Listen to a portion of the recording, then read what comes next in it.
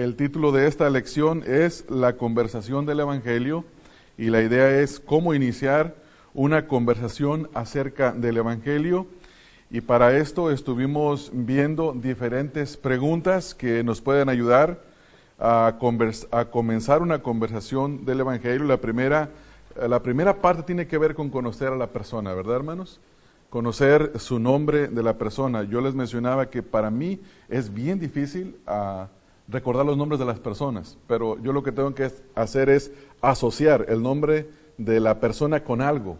Y ahorita nuestro hermano González, yo le estaba diciendo Castillo al principio, y dije, no puede ser, ya nos repitió su nombre 3 veces, y cómo no me lo voy a memorizar. Entonces ya lo asocié con la tienda González, donde venden mercancías. Y ahorita y pensé, ¿cómo se llama? La tienda González. No, pero sirve, hermanos, trabaja. Relacionar el nombre de una persona con algo, o con otra persona que usted conoce, que tiene el mismo nombre o el mismo apellido, y uno relaciona los nombres de las personas. Entonces, si empezamos conociendo a la persona, escuchando con atención, haciendo buenas preguntas. Hay preguntas de introducción y preguntas de conclusión. Ya las vimos, no vamos a repasarlas. También posar o proponer o hacer preguntas que tengan alguna declaración y que tengan el propósito de sondear lo que la persona cree. Y vimos varias referencias bíblicas para esto. También hablamos del testimonio, y para eso estuvimos viendo el pasaje que acabamos de leer en la lectura bíblica, Marcos capítulo número 5, versículo 1 al 19, y vimos el ejemplo del endemoniado gadareno, ¿verdad? Y vimos tres partes. La vida del endemoniado antes del arrepentimiento, antes de su liberación, la vida en el momento de la liberación y la vida después de la liberación. Y nosotros tenemos que practicar a escribir nuestro testimonio en 3 partes. Nuestra vida antes de arrepentirnos, nuestra vida en el momento de la salvación y nuestra vida en el después. ¿Qué está haciendo ahora Cristo en nosotros? Y tenemos que estar nosotros constantemente tratando de practicar eso, porque el testimonio es de mucha importancia y sirve mucho a las personas, especialmente con aquellos que nos conocen. Ver cómo nuestra vida está siendo transformada. Ahora vamos a la página número 2, ahí en su estudio, y vamos a ver un par de ejemplos de cómo el Señor Jesús aquí en la Escritura llevó la conversación al Evangelio. El primer ejemplo que nosotros tenemos es el de el Señor Jesús con la mujer samaritana. Todos conocemos ese pasaje.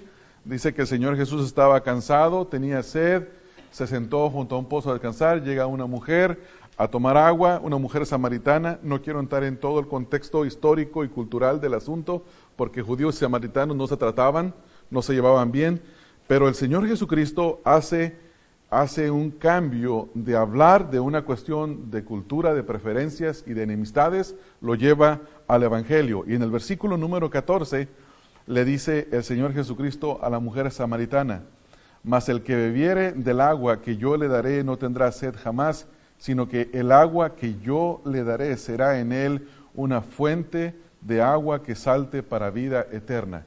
Llevamos las conversaciones del plano natural al plano espiritual. Ahora, hermanos, es importante entender que estas no son cosas con las que uno nace. Son cosas que se desarrollan, se adquieren.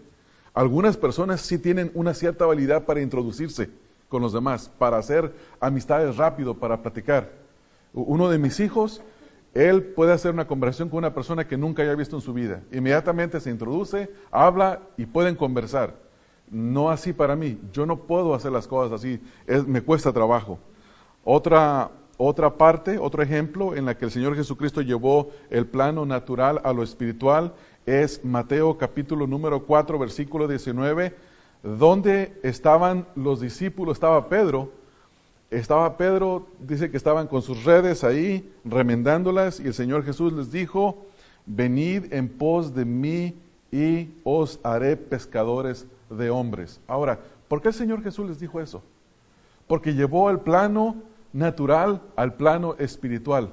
Y nadie mejor que ellos iban a entender esas frases, esas palabras, ¿verdad? Entonces, es importante entender estas cosas. Ahora vamos a ver algunos ejemplos que podríamos usar. Hay varias preguntas, ustedes las tienen ahí. Por ejemplo, usted va al hospital a visitar a una persona que ya tiene tiempo enfermo y generalmente la mayoría de las personas tienen la costumbre de llegar y darles pensamientos positivos, ¿verdad? ¿Y qué piensas hacer ahora que salgas del hospital? Y posiblemente la persona no va a salir, hermanos. No sabemos cómo va a estar la persona ahí. Cuando es una persona ya adulta, aunque no suena, parece que suena falta de compasión, pero estamos hablando de una persona no creyente, la pregunta es, con tu enfermedad debilitándose, ¿estás pensando dónde pasarás la eternidad? Esa es una buena pregunta para cambiar de las cuestiones, para pasar del plano natural al plano espiritual. Decirle a la persona que tiene que pensar. Y no solamente una persona adulta, a una persona joven. Hay personas jóvenes que han caído al hospital. Yo recuerdo un caso específico de una persona joven, de un hombre, cuando fuimos a visitarlo. Esta pregunta es muy apropiada para haberse hecho en ese tiempo. Yo no se la hice, pero se la debería de haber hecho. Y si la persona me dice, es que yo ya soy cristiano, muchas veces pensamos que porque es creyente no tiene que hacer la pregunta. Hay que hacer la pregunta, hermanos. El apóstol Pablo exhortó a que nos autoexaminemos para saber si estamos en la fe. Siempre hay que hacer la pregunta, no solamente a los no creyentes. Ahora la siguiente pregunta es, ¿qué crees que Dios requiere de nosotros para entrar al cielo? Esa es una buena pregunta para entrar a una conversación. Inmediatamente la persona va a sacar su entendimiento, su esperanza, su conocimiento. Y generalmente son las buenas obras o el amor de Dios. Dios es bueno y pues Dios va a pasar por alto todas mis ofensas. En una ocasión les estuve hablando de una persona que me dijo que él había sido campesino toda su vida. Dice, ¿tú crees que todo el maíz que yo cultivé y coseché no sirvió para alimentar la humanidad? ¿Y que Dios no me va a tomar en cuenta eso? Como una buena obra. Dice, toda mi vida en el campo trabajando y todo ese maíz que alimentó a la gente de la ciudad, ¿no lo va a tomar Dios como una buena obra? Y mi pregunta fue, ¿regaló el maíz o se lo pagaron? No, pues me lo pagaron. Entonces usted ya recibió su pago. Aparte que nos sirve para la vida eterna. Ahora, ¿quién determina cuando algo es correcto o incorrecto? Es una buena pregunta. Preguntarle a una persona, ¿quién determina lo que es correcto o lo que es incorrecto? Y eso es muy importante, hermanos, porque la única fuente autoritativa es la palabra de Dios. Solamente la palabra de Dios tiene la última palabra. ¿De dónde tomas tú tu información acerca de Dios, Cristo y la eternidad? ¿De dónde lo toma la mayoría de las personas, hermanos? Tradiciones, ¿verdad? La tradición, el mundo, lo que ve, la experiencia, pero toda esta información, ¿de dónde tiene que venir? De la palabra de Dios. No hay otra fuente de información. Pida permiso y haga preguntas directas. Esto es muy importante, hermanos. No comparemos el denuedo con el ser importunos e irrespetuosos. El hecho de hacer una pregunta, hay que pedirle, mira, ¿me permites decirte lo que dice la Biblia? Siempre hay que pedir permiso a la persona. El hecho de decirle a la persona, no, eso es lo que tú dices, pero la Biblia dice esto otro. Eso no es bueno, hermanos, eso es ser importunos. Tenemos que hablar con la persona con gentileza y con respeto. Ahora, otra manera de hablar es, si tú murieras hoy, ¿dónde pasarías la eternidad? Es una pregunta muy común. Y esa pregunta se le puede hacer a cualquier persona. ¿Cuáles son los requisitos de Dios para entrar al cielo? Esa es otra pregunta. Y esa puede abrir todo el espacio para poder predicar el Evangelio. Ahora, respuestas comunes de la gente. Esto es lo que la gente responde comúnmente. Dice la gente, yo creo que Dios me aceptará porque soy una buena persona. ¿Verdad, hermanos? Ahora, ¿qué dice la Biblia? Que no hay uno bueno, que no hay quien busque a Dios, que todos nos desviamos, que engañoso es el corazón y perverso, ¿quién lo conocerá? Bueno, ustedes conocen la palabra. Otra declaración o respuesta es, el hombre es básicamente bueno y se puede ganar la salvación. La gente dice, sí, todos somos malos en una manera, pero también somos buenos y podemos hacer buenas cosas y eso bueno Dios lo va a tomar en cuenta. Otra es, pienso que Cristo era solo un hombre y nada más que eso. Hay gente que piensa eso del Señor Jesucristo, hermanos. Que Jesús fue Jesús, un buen maestro, y que hay muchos buenos maestros. Y que si Jesús es para ti un buen maestro, para mí lo es Buda. X persona, puede decir alguien de eso, de esa manera se pueden expresar. Ahora, otra cosa que tenemos que hacer es que debemos utilizar esas respuestas para entrar y dar una respuesta bíblica. Por ejemplo, Dios dice que el estándar para entrar en el cielo es mucho más alto. Las personas dicen, yo voy a hacer buenas obras, o yo soy bueno. Y nosotros tenemos que responder, Dios dice que el estándar para entrar en el cielo es mucho más alto. ¿Me permites compartírtelo? ¿Cuál es el estándar para estar en el cielo, hermanos? ¿Cuál es el estándar para entrar en el cielo? ¿Qué dice Santiago 2:10? Que el hombre cumple toda la ley, pero falla en un solo punto. Es culpable de toda. ¿Cuál es el estándar, hermanos? Perfección. Perfección. Santidad completa, justicia completa, lo cual ninguno de nosotros posee, ningún ser humano posee. Otra manera de responder es, parece que has pensado bien tu respuesta, pero lo que dice la Biblia es diferente. ¿Me permites compartirte lo que dice la Biblia respecto a este asunto? Siempre. Ser educado y hablar bien a nadie le cuesta trabajo, hermanos. Y debemos de hacerlo así con las personas. Ahora, otra manera de responder es, entiendo lo que dices, que Dios es amor y no puede echar a nadie en el infierno, pero la Biblia dice que has omitido un hecho muy importante. ¿Cuál es el hecho importante? Dios es amor, ¿verdad, hermanos? ¿Es cierto o no, hermanos? Sí es cierto. Pero también, ¿qué dice la Escritura? Que Dios es justo y hace justicia. Y la paga del pecado es muerte. Entonces, dice, ¿me permites comunicarte lo que Dios dice de sí mismo? ¿Qué dice Dios de Él mismo? No qué es lo que yo pienso. Estoy seguro que tú tratas de ser una buena persona, pero la Biblia dice estas cosas pasando por alto. Pero la Biblia dice estas cosas pasando por alto. Dice, ¿me permites decirte qué es? Las personas dicen, soy una buena persona, pero tenemos que decirle a la gente lo que verdaderamente dice la palabra, que la persona es.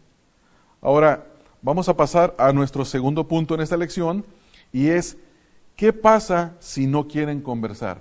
Porque se da el caso, hermanos. Se da el caso. Hay ocasiones en las que usted está hablando con alguien, y la primera cosa que dicen, yo no quiero saber nada. No me hables de Dios, no me hables del Evangelio, no me hables de nada de eso. No me pronuncies el nombre de Jesús. ¿Qué tenemos que hacer? La Escritura dice, ¿cuándo debemos de abandonar la conversación? Vamos a ver qué dice la Escritura. Mateo 10:14. En Mateo 10:14 dice, si alguno no os recibe, ni oyere vuestras palabras, salid de aquella casa o ciudad y sacudid el polvo de vuestros pies. ¿Qué tenemos que hacer, hermanos? Abandonar la conversación.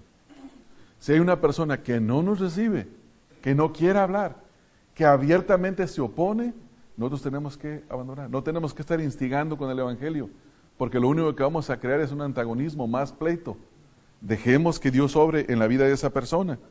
Mateo 7:6 dice, no deis lo santo a los perros, ni echéis vuestras perlas delante de los cerdos, no sea que las pisoteen y se vuelvan y os despedacen. ¿Sí sabe, hermano, lo que puede pasar cuando usted provoca a una persona con el Evangelio? Puede terminar golpeado, puede terminar ofendido, puede llegar a un punto en el que no había necesidad de llegar. Si la persona dice, no quiero nada, déjelo y váyase del lugar. Pero mientras que dé la oportunidad, tenemos que hablar. Ahora, ¿cómo debemos de ser en medio de todo esto? En el momento que una persona nos dice que no quiere saber nada, ¿eso quiere decir que nunca más le vamos a volver a hablar? No, hay que esperar otra oportunidad. Mira lo que dice la Escritura en 2 de Pedro 2:9. Esto nos muestra la paciencia de Dios. Y la paciencia de Dios es algo para que nosotros imitemos. En 2 de Pedro 3:9 dice, El Señor no retarda su promesa, sino que algunos la tienen por tardanza, sino que es paciente para con nosotros, no queriendo que ninguno perezca, sino que todos procedan al arrepentimiento. Usted no sabe si Dios va a salvar a esa persona. Yo no lo sé. Necesitamos de ser pacientes y esperar el momento. Yo les he contado lo que ocurrió en una ocasión con uno de mi padre y uno de mis hermanos, que estábamos hablando acerca de la autoridad de los políticos.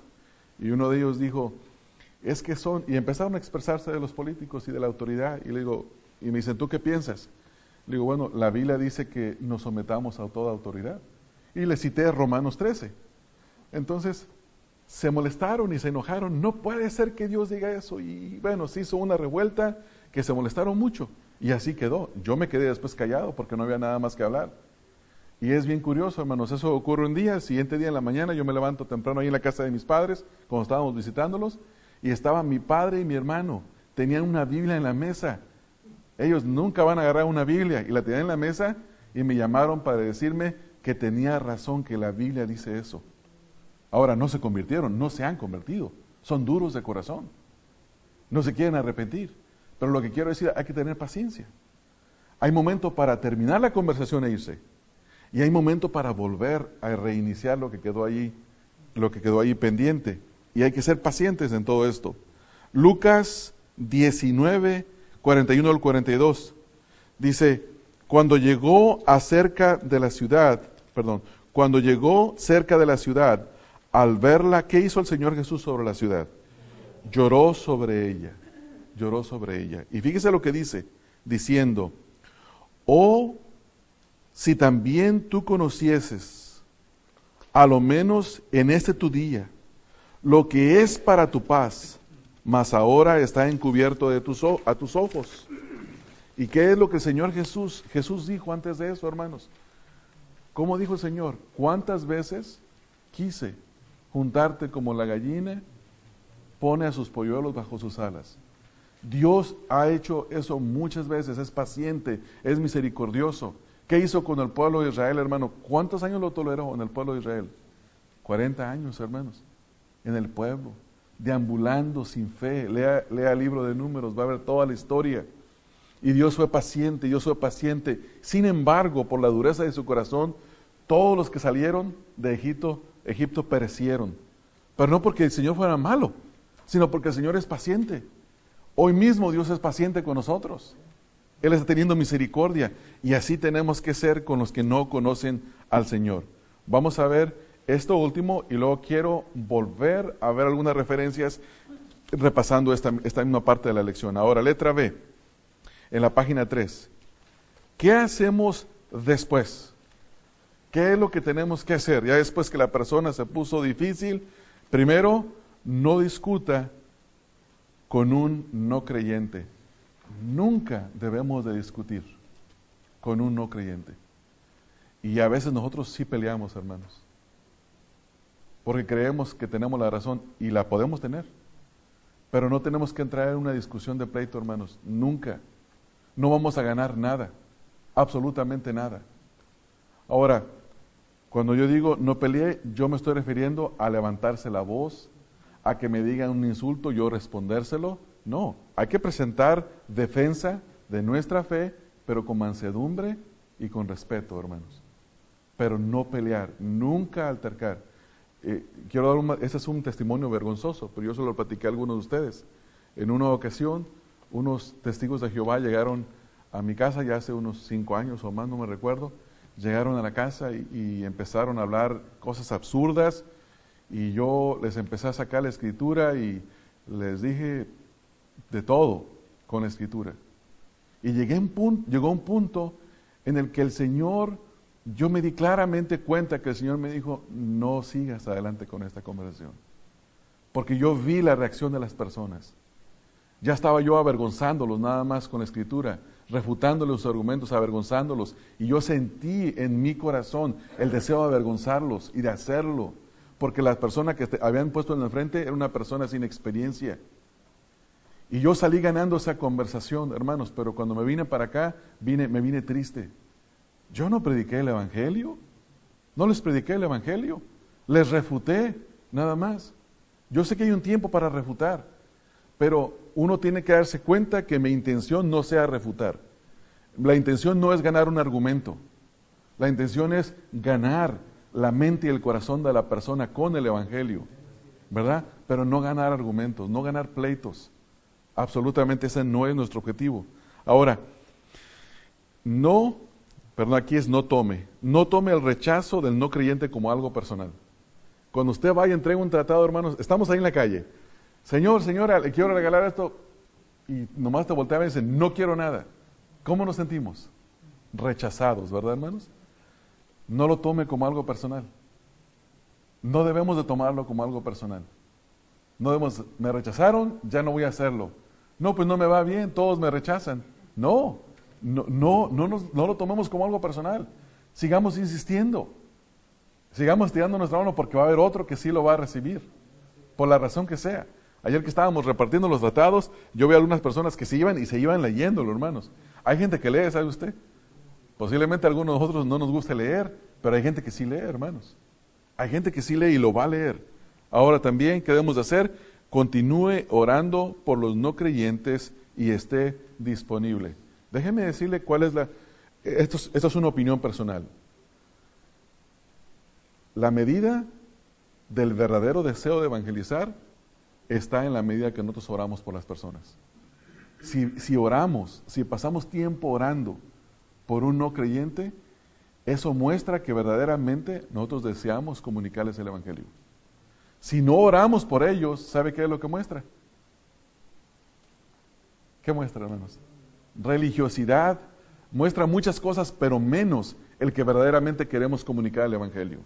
Cualquier cosa menos que verdaderamente queremos comunicar el Evangelio. En la oración, cuando uno ora en privado, en su recámara, donde usted ore, en su lugar de oración, ahí descarga su corazón en oración e intercesión por los que aún no lo conocen el Señor. ¿Cuántos de ustedes tienen familiares que han orado por ellos, hermanos, por muchos años? Algunos tenemos, desde que nos convertimos, 24 años orando por una persona. Y tenemos que, no todos los días, ese es un pecado también, pero tenemos que estar constantemente intercediendo, en el caso mío, por mis padres, por mis hermanos, y el Señor tendrá misericordia, si Él ha de tener misericordia, y de salvar a las personas. Entonces, tenemos que terminar orando. Ahora, seguir orando. Una manera importante de terminar una conversión es con una advertencia. Siempre debemos de terminar una conversación con las personas con una advertencia. Ahora, hay que entender bien qué es esto. ¿Qué es una advertencia? Déjenme darle un ejemplo. Vamos al Evangelio de Juan, capítulo número 3, en el versículo número 16. El versículo número 16 de Juan, capítulo 3, es un versículo muy fácil de predicar, hermanos. Porque a nadie le molesta que le digan que lo aman. ¿Verdad, hermanos? ¿A quién le molesta que le digan, te amo? A nadie. Todos queremos ser amados. Nos gusta sentirnos amados. Fíjese lo que dice la Escritura. Porque de tal manera amó Dios al mundo, que ha dado a su Hijo unigénito para que todo aquel que en Él cree no se pierda, mas tenga vida eterna. Es un versículo muy hermoso. Este versículo habla de una clase de amor que no es conocida entre los humanos. Dice, de tal manera. No es conocido este tipo de amor. Solo Dios lo puede manifestar. Ahora, ¿cómo lo manifestó? Amando al mundo. ¿Y qué hizo para manifestar ese amor? Dio a su Hijo, ¿verdad, hermanos? Dio a su Hijo a morir una muerte sustitutoria, con el propósito de que todo aquel que en Él cree no se pierda, sino tenga vida eterna. Ahora, este versículo no termina aquí. Este versículo no es un versículo solo para tomarlo y predicarlo y dejarlo solo. Este versículo tiene un contexto. Y en el contexto termina con una advertencia. Fíjese lo que sigue diciendo. Versículo 17. También es muy fácil de predicar. Porque no envió Dios a su Hijo al mundo para condenar al mundo, sino para que el mundo sea salvo por Él. Eso tenemos que afirmarlo, tenemos que constantemente afirmarlo y predicarlo. Dios envió a su Hijo para que el mundo sea salvo por Él. Pero luego en el versículo número 18, finaliza con advertencias, de ahí en adelante. El que en Él cree no es condenado. Pero hay una advertencia también, hermanos, y es la siguiente. Pero el que no cree ya ha sido condenado porque no ha creído en el nombre del unigénito Hijo de Dios. ¿Cuáles son las consecuencias de creer? Tener vida eterna, salvación. ¿Hay consecuencias por no creer? Sí, hay una consecuencia. Aquí el versículo dice, ya ha sido condenado, está bajo condenación. Una persona que no cree en el Señor Jesucristo está constantemente bajo la condenación de Dios, al menos que se arrepienta y ponga su fe en el Señor Jesucristo. Entonces la condenación de Dios es removida. Dice, ¿por qué? ¿Por qué Dios condena a las personas? Porque no ha creído en el nombre del unigénito Hijo de Dios. Es el único nombre. No hay otro nombre. No hay otro sacrificio. No hay otro medio. Solamente el Señor Jesucristo. Es un hecho digno de condenación rechazar al Señor Jesucristo. Es un hecho digno de condenación. Y versículo 19 dice, y esta es la condenación, que la luz vino al mundo y los hombres amaron más las tinieblas que la luz, porque sus obras eran malas. Es digno de condenación no amar al Señor Jesucristo. Es digno de condenación. Versículo número 20. Porque todo aquel que hace lo malo aborrece la luz y no viene a la luz para que sus obras no sean reprendidas. Mas el que practica la verdad viene a la luz para que sea manifiesto que sus obras son hechas en Dios. Ahora, ¿se dan cuenta, hermanos? Estas son las palabras del Señor Jesucristo. Él se las dio ¿a quién? A Nicodemo. Le dijo, Nicodemo, necesitas nacer de nuevo. ¿Cómo puedo nacer de nuevo? Conocer el Evangelio. El Señor Jesucristo le predicó el Evangelio. El Señor Jesucristo le dijo, Dios me envió, mostrando su amor, su misericordia. Me envió a morir una muerte sustitutoria. Si tú crees en mí, tienes vida eterna. Si no crees en mí, estás bajo condenación. Hermanos, esas son las palabras del Señor Jesucristo. Yo les he dicho en repetidas ocasiones que es muy popular hablar solo del amor de Dios. Y hay creyentes que dicen, yo no quiero hablar nada negativo. No, hermanos, no es cuestión de hablar cosas negativas, es cuestión de obediencia. Es cuestión de obediencia. Yo le veo un aspecto muy positivo a la verdad. ¿Es negativo, hermanos? Por ejemplo, decirle a una persona, saber que una persona ha sido diagnosticado con cáncer y que el doctor dijo, comuníquenselo, o que el doctor no se lo quiere comunicar y que la familia no se lo quiere comunicar y todo el mundo le dice, tienes un problemita, pero queremos que sepas que te amamos. ¿Es ético de parte de un doctor no comunicar la verdad de la condición en la que se encuentra una persona? No, hermanos. ¿Qué haría la familia de un hombre o una mujer que tiene cáncer y que el doctor tiene, el diagnóstico y no se lo quiso comunicar?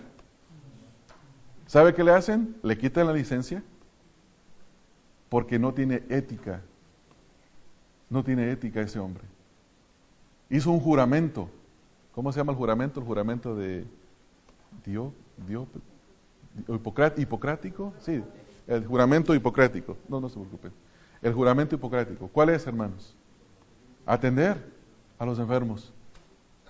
Ser moralmente correcto con ellos. Decirles la verdad, cuál es su verdadera condición. Igual nosotros, la iglesia, tenemos esa responsabilidad moral. Y eso es amor. Eso es amor, hermanos. No caigamos en el error de decir que por decirle a una persona que está bajo la condenación de Dios, si no cree en el Señor Jesucristo, eso no es amor. Eso es amor. Eso es compasión. Falta de compasión sería no decirle la verdad a la persona. Entonces sí podemos ver esto, ¿verdad, hermanos? Esa es la manera en la que vemos esto. Ahora, 2 o 3 cosas que tenemos que hacer. Primeramente, yo no quiero terminar esta lección sin hacer énfasis en las cosas que nosotros debemos de adquirir. ¿Qué cosas debemos de adquirir a través de esta lección? Número 1, el arte de hacer preguntas de introducción y preguntas de conclusión. Número 2, el escribir nuestro testimonio. Vamos a empezar con la primera. ¿Cómo yo aprendo a hacer estas preguntas. Posiblemente alguno de ustedes va a presentar los obstáculos claves o comunes que la mayoría de las personas podemos dar. Yo no soy bueno para iniciar una conversación, ¿verdad? Alguien puede decir. Déjeme decirle que habemos algunos que no somos buenos para iniciar una conversación. Pero también le puedo decir qué se necesita para iniciar una conversación. Si usted está junto a una persona, lo único que tiene que hacer es acercarse a la persona y hacer una referencia de lo que ambos están haciendo. Por ejemplo, si usted está en un parque y el día está muy hermoso, está sentado y ¿qué es lo que puede hacer? ¡Qué bonito día! Y empieza con la conversación. ¿Cómo se llama? Disculpe. Yo me llamo fulano. ¿Usted cómo se llama? Hermanos, casi nadie se niega a introducirse. A mí se me hace algo muy amable cuando alguien llega y se introduce conmigo, me da su nombre. Se me hace muy amable. Se me hace muy bonito. O por ejemplo, usted ve una persona que tiene una necesidad, está cambiando la llanta de un carro, o se paró y que tiene el cofre ahí, y tiene la oportunidad de pararse. ¿Qué le pasó a la cancha esta, ¿verdad? Al carro? ¿Qué le pasó al carro? Y puede iniciar con una conversación. A lo mejor lo lleva a traer gasolina. A lo mejor le ayuda con algo. Hay unas oportunidades, pero lo que se requiere es que cada uno de nosotros tome la iniciativa. ¿Por qué? Por amor al Señor Jesucristo, hermanos. Por amor al Señor Jesucristo y amor a la persona. Entonces, entendamos esto. La habilidad de iniciar una conversación en el Evangelio no es una habilidad nata con la cual se nace, sino que es algo que se desarrolla. Y mientras más lo practique usted, mejor será en hacerlo. Entonces, primer paso, antes de irse de este lugar, llévese unos tratados y comprométase a repartir un tratado por día. Pídale al Señor las oportunidades para poder repartir un tratado por día, buscando la oportunidad primero de introducirse con alguien. Introdúzcase con la persona, preséntese. A lo mejor algunos de ustedes van a esperar a sus hijos a la escuela. ¿Usted sabe cuántos papás están afuera siempre esperando a los hijos de la escuela? Muchos papás. ¿Qué puede hacer? Introducirse. A veces lo espera unos hasta 10 minutos, 5 minutos, depende de la hora. Hay una oportunidad para darles un tratado ahí, hermanos, para hablar con ellos. Y a lo mejor después no se le van a querer acercar, pero eso no importa. Eso no importa. Entonces, desarrolla la habilidad, ¿cómo? Practicándola. Ya tiene las preguntas escritas, vea las preguntas, tome unas cuantas y vaya y practíquelas. Si usted no practica, va a ser como el de la parábola en el Evangelio de Mateo de los talentos. ¿Cuántos siervos tenía el Señor? 3 siervos. ¿Cuántos talentos tenía el primer siervo? ¿Cuántos talentos se le entregaron? 10. Otra respuesta, alguien que tenga una respuesta más bíblica. ¿Cuántos talentos? 5, 3 y 1, ¿verdad? ¿Por qué me acuerdo? Porque voy a predicar eso en enero, por eso me acuerdo. A lo mejor hubiera dicho 10 también como Luis. El punto es este, el que recibió 5, ¿qué hizo? Los puso a trabajar. ¿Y cuántos tenía listos para cuando vino el Señor? 10. Y luego el que recibió 3, ¿qué hizo? Los puso a trabajar. ¿Cuántos tenía para cuando volvió el Señor? Otros 3. ¿Qué hizo el que tenía un solo talento? Era medio timidón y lo enterró, ¿verdad, hermanos? Y cuando el Señor Jesús, en este caso el Señor Jesús, cuando vino el Señor, ¿cuáles son las frases que califican a los siervos que trabajaron? Buen siervo fiel. ¿Y cuál es la frase que calificó al que enterró el talento? Siervo inútil. Entonces, si usted y yo no testificamos y no perdemos la poquita vergüenza que tenemos, o la mucha vergüenza, entonces vamos a ser siervos inútiles delante del Señor, hermanos. ¿Se da cuenta? vamos a ser siervos inútiles. Tenemos que poner a trabajar el talento que el Señor nos dio. Estamos recibiendo selecciones con ese propósito. ¿Sabe cuál es el resultado de estas 8 lecciones? De estas 8 lecciones que nosotros vamos a enseñar acá, que estamos aprendiendo. ¿Sabe cuál es el resultado después de que las practiquemos? Que esta congregación se llene de nuevos creyentes. Hermanos, yo no soy, ustedes me conocen a mí, hermanos, yo no soy de los del pensamiento de que mega iglesia, de que multiplicaciones. No, yo creo que hay que predicar y hay que evangelizar. Lo que les quiero decir es que lo normal de un árbol es que dé fruto. Nosotros somos creyentes, si somos creyentes normales o verdaderos creyentes, lo normal es que demos fruto. Hermanos, si obedecemos las instrucciones bíblicas de este curso de evangelismo, lo normal es que esta congregación tenga nuevos creyentes. Eso es lo más normal. Si no obedecemos, no va a haber nuevos creyentes. ¿Me entienden, hermanos? Entonces, ¿qué vamos a hacer? Tomar los elementos que hemos recibido y ponerlos en práctica. Si usted deja de la práctica de lo que aprendió esta semana para la próxima semana, se le van a amontonar más cosas para practicar y no va a hacer nada. Tiene que ir poniendo en práctica de una por una las cosas que tiene que hacer. Yo les he dicho, miren hermanos, aquí entre nosotros hay una hermana que nos pone la muestra en repartir tratados. Y no voy a decir mucho para que no se sienta muy elevada nuestra hermana. Pero yo les conté el testimonio de lo que me pasó ahí en el mall hace poquito, y una de mis hermanas vino y me dijo, yo sé exactamente lo que hago, y sí sé porque ella siempre me ha estado compartiendo cómo testifica. Estaba sentado en un mall y una señora bien nerviosa, hermanos, los nervios se le podían palpar. Estaba con su bolsita y en ratos como que se inclinaba a orar, y metía su mano a agarrar, que después me di cuenta que era un tratado, y luego lo metí otra vez, seguía orando. Estaba orando la pobre señora para darme un tratado, hermanos, pero me lo dio. Yo no lo hice. Para mi vergüenza lo digo, hermanos. Ella lo hizo, ella tuvo el valor que le dio el Señor. Y lo leí el tratado y me dio mucha pena. Luego se fue la señora enfrente donde estaban otras personas, se sentó, hizo la misma operación. Oró, y la señora hasta cuando se levantó, lo sacó y dijo, tenga señor, léalo, y se fue, rápido. Pero tuvo valor, hermanos. Tuvo compasión. Yo no sé qué tan miserable me vio, pero me dio un tratado. Eso es importante, se tiene que hacer. Entonces, adquirimos la instrucción y luego la obedecemos y se desarrolla. Si no se adquiere, hermano, esa instrucción, si no se recibe y no se pone en práctica, nunca se va a desarrollar. Y eso se va a hacer evidente ante nosotros. En segundo lugar, vamos a lo del testimonio. Es un repaso esto de lo que ya hablamos en cuanto al testimonio. El testimonio se tiene que escribir. De paso, para los que no estuvieron en la clase, en la primera clase, escriban su testimonio. Esa es tarea para la semana que viene. Para todos, para todos. Todo el mundo tiene que venir con su testimonio escrito. Se divide en 3 partes el testimonio. Ahí están las instrucciones en sus hojas. La primera es, mi vida antes de arrepentirme. O mi vida sin Cristo, como usted quiera ponerle.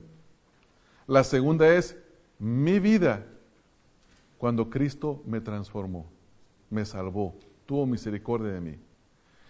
¿Y qué está haciendo en tercer lugar Cristo ahora en mí? Porque sigue santificándome, sigue transformándome, ¿no es así? Entonces vamos a tomar una hoja, solamente una hoja. Es bien fácil eso. Escríbalo a mano, le va a tener que hablar menos. Escribe primer punto, segundo punto, tercer punto, con el ánimo de practicarlo para que si hay la oportunidad de testificar y de dar su testimonio, usted lo pueda dar a una persona. Dele el testimonio a una persona. Dele el testimonio. Yo nada más les puedo decir esto muy sencillo. Una de las cosas que el Señor Jesucristo ha hecho en mi vida, y que esto es una herencia de pecado, es que si el Señor Jesucristo no me hubiera salvado hace 24 años, muy pocas personas quisieran estar cerca de mí. Muy pocas personas quisieran estar cerca de mí. ¿Qué es eso? La transformación del temperamento, del carácter. Hermanos, yo he visto personas en mi propia familia, de 70 y algo de años. Yo, siendo paciente y misericordioso, yo no quiero estar cerca de estas personas. porque sé lo que es una persona que todo está mal, todo lo critica, todo mundo está mal. Solamente la persona está bien, no puede disfrutar nada, no hay ningún deleite en la vida. Y aunque esté bien, siempre le hace falta. Todo mundo tiene algo mejor. Parece que a esa persona la vida la engañó, le dio lo que no le debería de haber dado. Todo el tiempo están molestos, enojados, disgustados. Nadie quiere estar cerca de una persona así. Es pecaminoso no ser agradecido con el Señor por tanta misericordia. Eso el Señor ha transformado desde hace 24 años, poco a poco en mi vida. Y mi esposa aquí está y sabe que no, para que pregúntenle a ella, hablen con ella. Y no solamente eso, más cosas, muchas más cosas. Todos los pecados que ya trae uno la capacidad para pecar y lo que se viene desarrollando hasta por herencia, como he estado diciendo algunas cosas. Entonces, hermanos, eso tiene que estarse mostrando en nuestras vidas, que Cristo nos está transformando. Y ver los resultados en nuestra vida.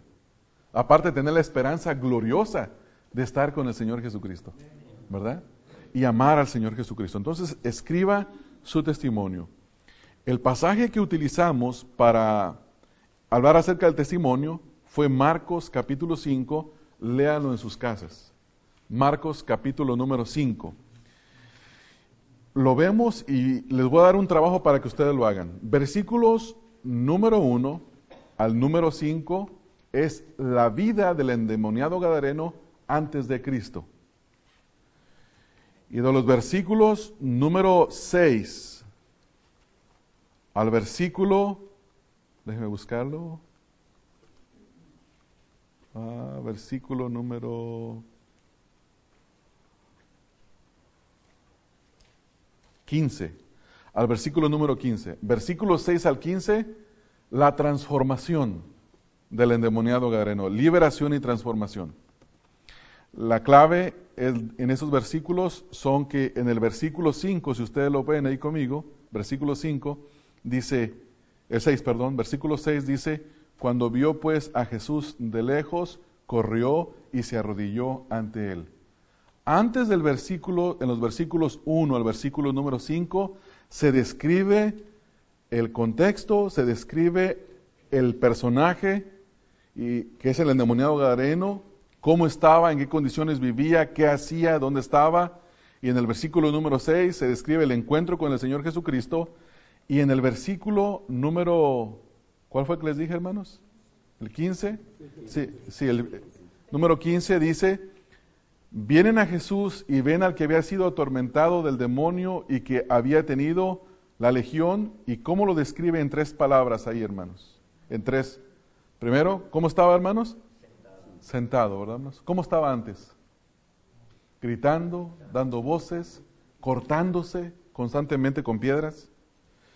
Y luego dice en el versículo, ahí en el mismo versículo dice que estaba vestido. Antes quiere decir que estaba desnudo. Y después dice, en su juicio cabal, con una mente transformada, una mente sana. Después encontramos de los versículos número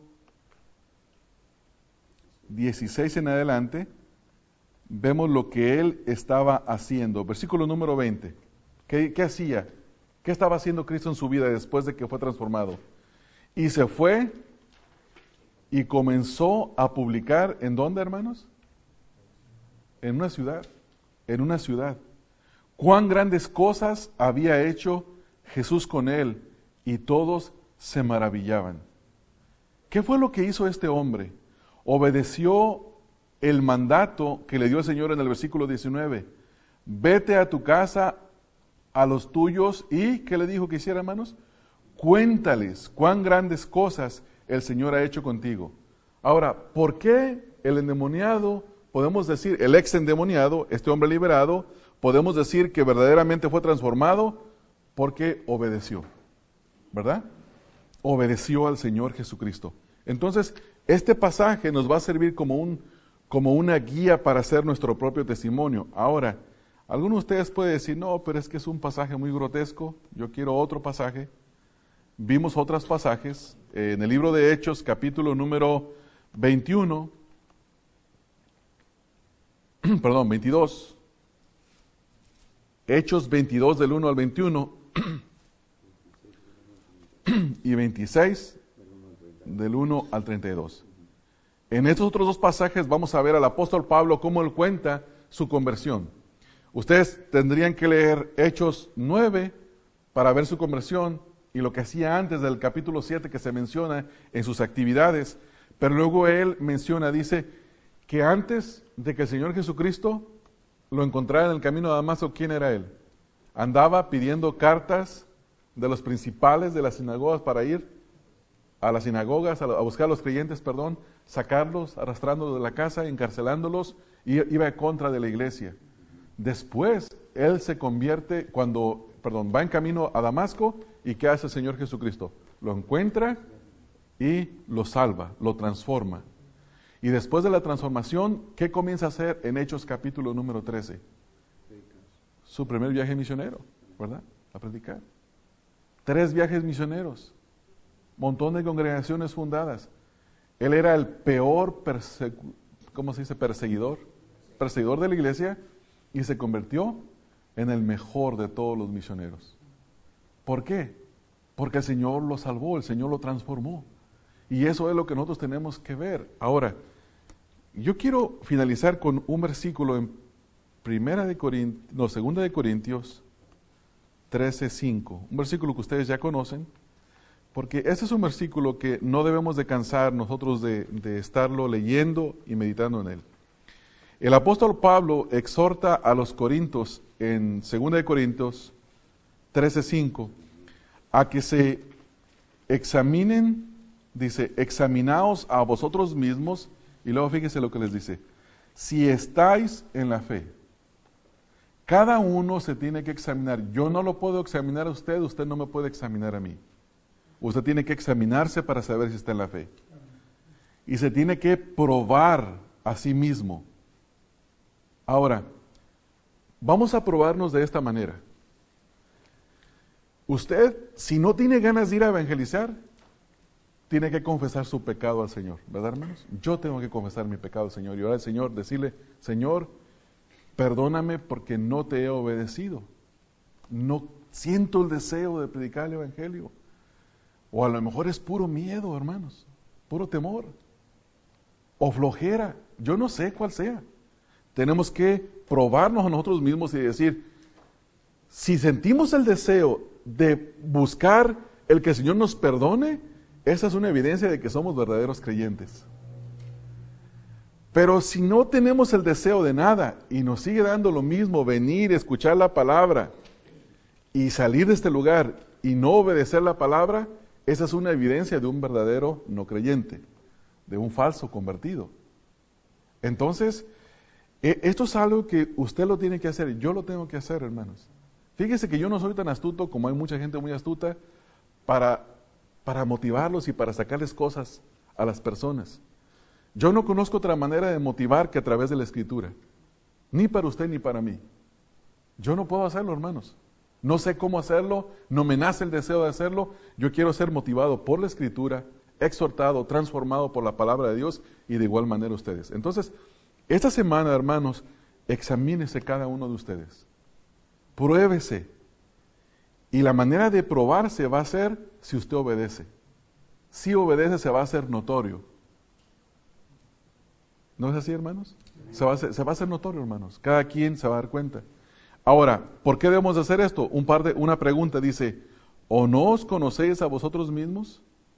¿Que Jesucristo está en vosotros? Si Cristo está en usted, usted se va a dar cuenta. Si Cristo no está en usted, usted es un reprobado. Que dice ser, pero no es. ¿Se da cuenta, hermanos? Conversión no es una decisión que hizo usted y levantó la mano y oró una oración. Conversión es que Cristo esté en usted. La verdadera evidencia de que está ahí. Pudo haber levantado su mano y pudo haber orado. Pero esa no es la evidencia. La evidencia es la transformación interna. Si no hay transformación interna, la oración fue vana. No valió, no es válida, no sirve. Para nada sirve. Entonces, Es buena esta exhortación para nosotros, hermanos, ¿no es así? Es buena esta exhortación para nosotros en esta mañana. Entonces, con esta lección número 2, vamos a aprender a practicar cómo hacer una conversación centrada en el Evangelio, y también hemos aprendido cómo y en qué momento retirarnos de la conversación del Evangelio. Y seguir orando e insistiendo para que el Señor nos provea oportunidades de testificar. Amén. Vamos a orar, hermanos, y luego vamos a tener la cena del Señor. Pero oramos primero, hermanos. Padre, te agradezco, Señor, y te bendigo grandemente por la misericordia que tú estás teniendo con cada uno de nosotros en esta congregación, Señor. Gracias, Padre, por poder estudiar tu palabra en esta mañana. Gracias por esta lección número 2 que hemos estado estudiando. Gracias porque tu palabra nos exhorta, Señor. Tu palabra nos lanza retos constantemente. Y en esta semana tú nos has exhortado, Señor, nos has puesto el reto delante de nosotros de probarnos a nosotros mismos. Yo, Señor, te quiero pedir que nos perdones como iglesia por no predicar, Señor, tu palabra.